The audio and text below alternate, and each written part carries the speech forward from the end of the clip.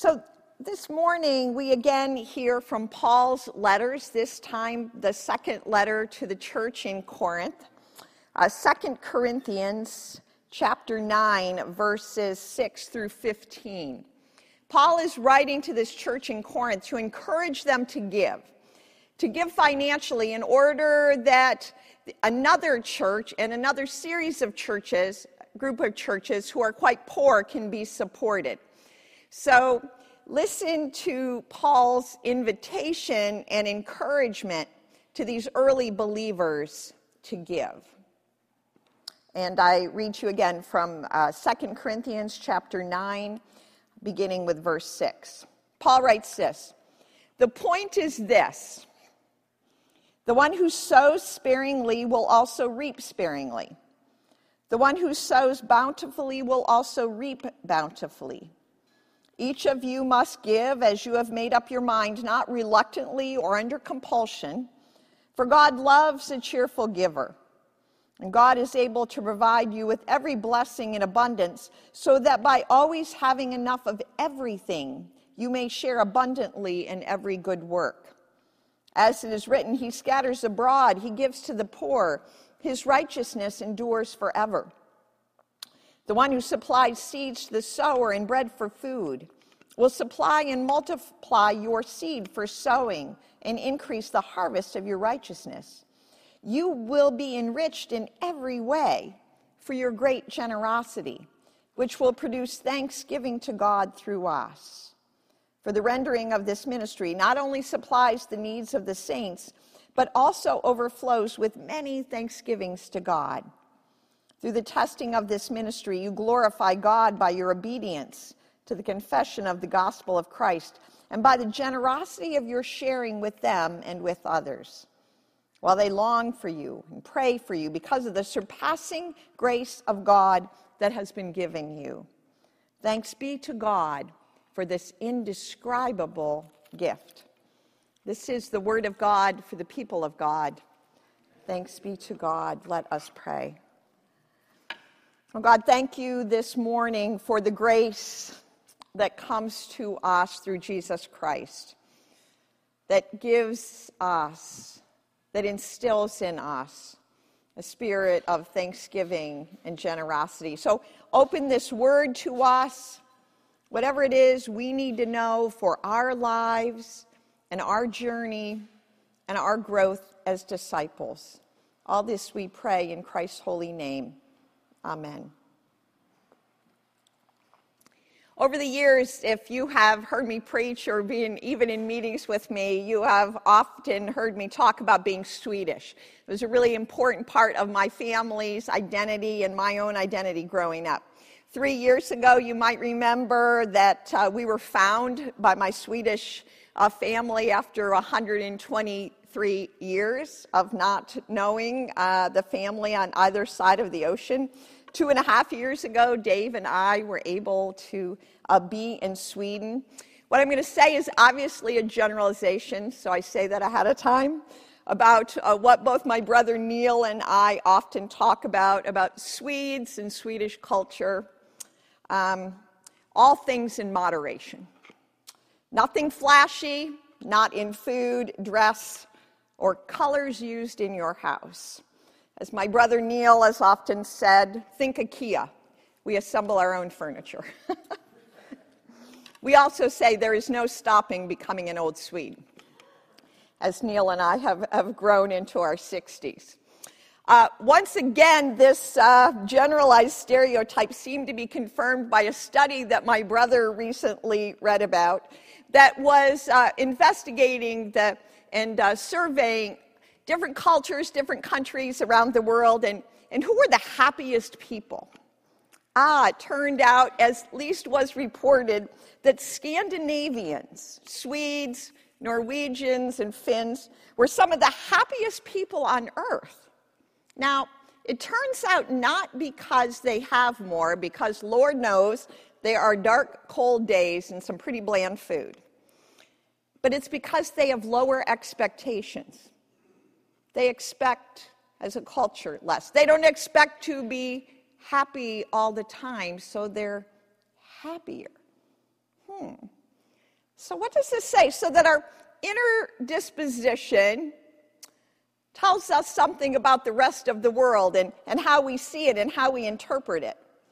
And that possibly happiness is related to our internal disposition rather than our external circumstances. Now, that being said, I want to be clear, and I'll say this again. This is not to deny suffering. It's not to deny grief. It's not to deny physical pain, because we do, all of us, looking out here and you all out there. There are times in our lives when there are situations that are so burdensome that no matter what your internal disposition is, you are living in sorrow or pain. So that, keep that with the little asterisk on it. That there are times when our situations do so influence our internal disposition that we cannot move forward, and yet, what we know and what I have learned from being with all of you and persons in ministry for 26 years almost is that, yes, in fact, an internal disposition toward gratitude does influence our external experience of the world and also our ability to be generous. As I was thinking about this, I thought about my first appointment. I had only been at New Richmond for a few weeks, and I had a call that let me know that one of our older couples from the church who I had not yet met had recently lost an adult son. Would I go visit? And so I go to this home with these people I don't know, and I'm warmly welcomed in. And I begin to hear about the story of the death of their son, who died from a congenital hereditary disease in his 40s. But as they're talking, they tell me that their only other child, their daughter, had died just a few years before of this. Wow, what incredible suffering, right? And as this conversation went on, there were seriously a lot of tears and a lot of grief. But also, this is what touched me then and has remained with me, a lot of thanksgiving, a lot of thanks. This older woman, Betty, said, I know there are others who have it worse than we do. And I'm honestly thinking, I don't know anyone, but yeah. There are others who have it worse than we do, and I am so grateful.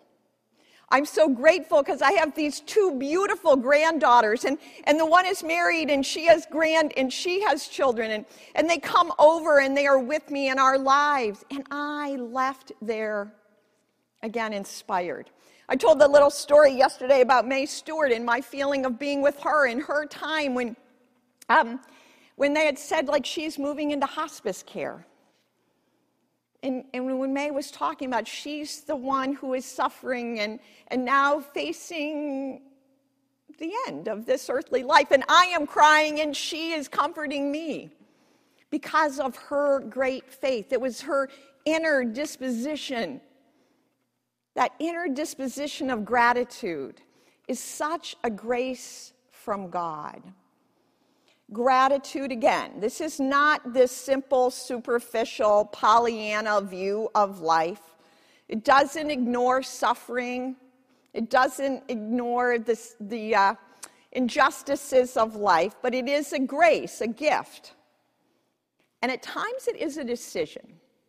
At times it is a decision to be thankful. In this letter, Paul writes to the Corinthians.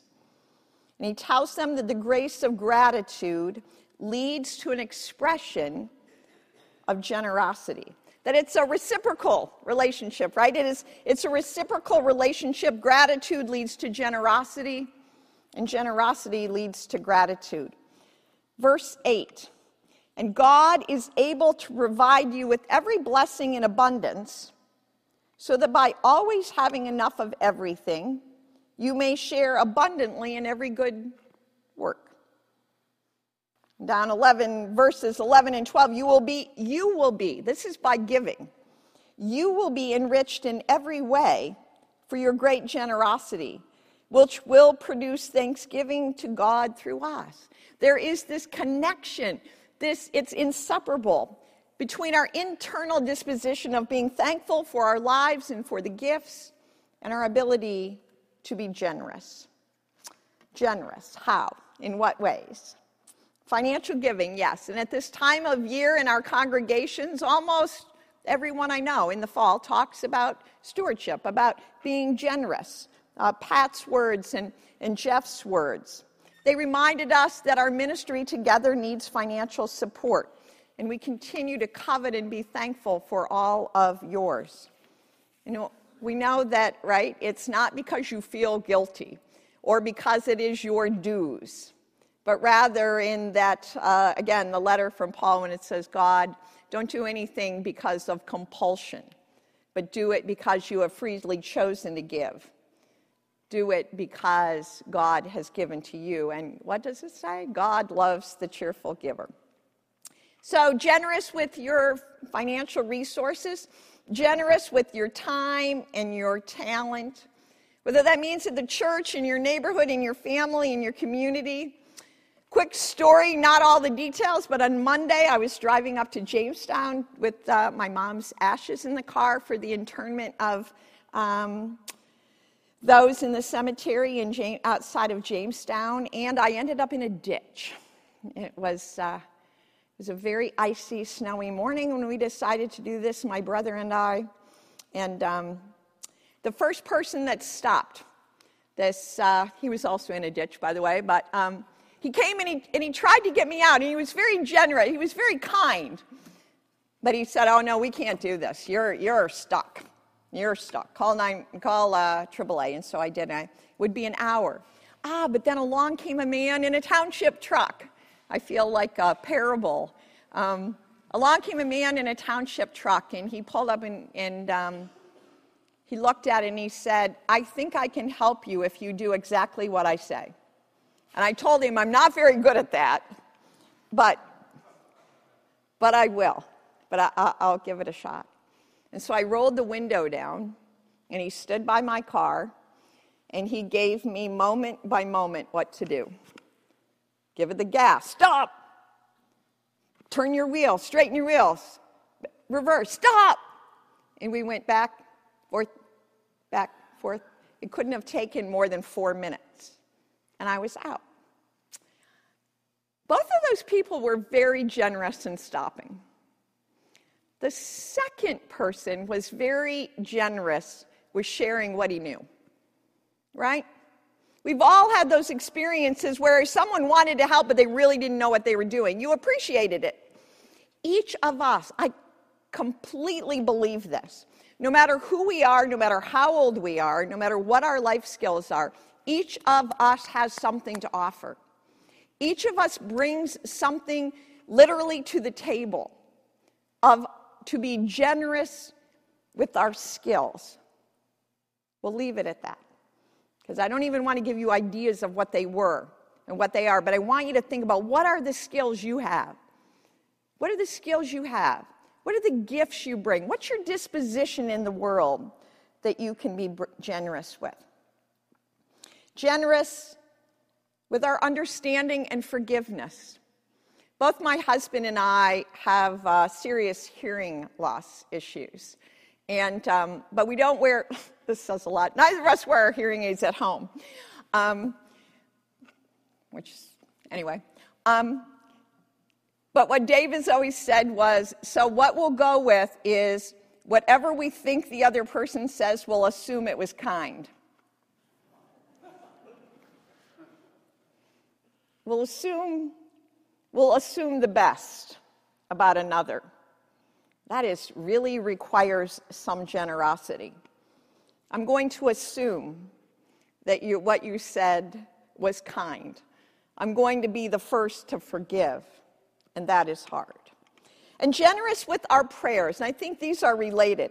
Another funny story from another church I served, which was very telling. When I came, the pastor before me had asked the congregation, he'd given them a page in which they were to check off what they were committed to praying for. And he kept these papers and they were in a file in my desk when I arrived. And I was going through, and the questions were, will you pray for your community? Will you pray for your church? Will you pray for the nation? Will you pray? And everybody was like, yes, yes, yes, except one person. And I kept that paper, by the way. One person did not check that she would pray for the district superintendent or the bishop. Now, there'd been a little conflict in the church around appointments not too long ago. Wow, that is a conscious decision, right? That I will pray for everyone except that person that I don't like, except that person that did me wrong. We are called to be generous with our resources, with our time, with our talent, with our attitude, with our prayers. Jesus was not kidding when he said, pray for your enemies and those who persecute you. Generosity springs from a grateful heart, and we are grateful, right? In this season of Thanksgiving and of giving thanks. So my prayer for myself, for all of us, is that because we are grateful, we can be generous.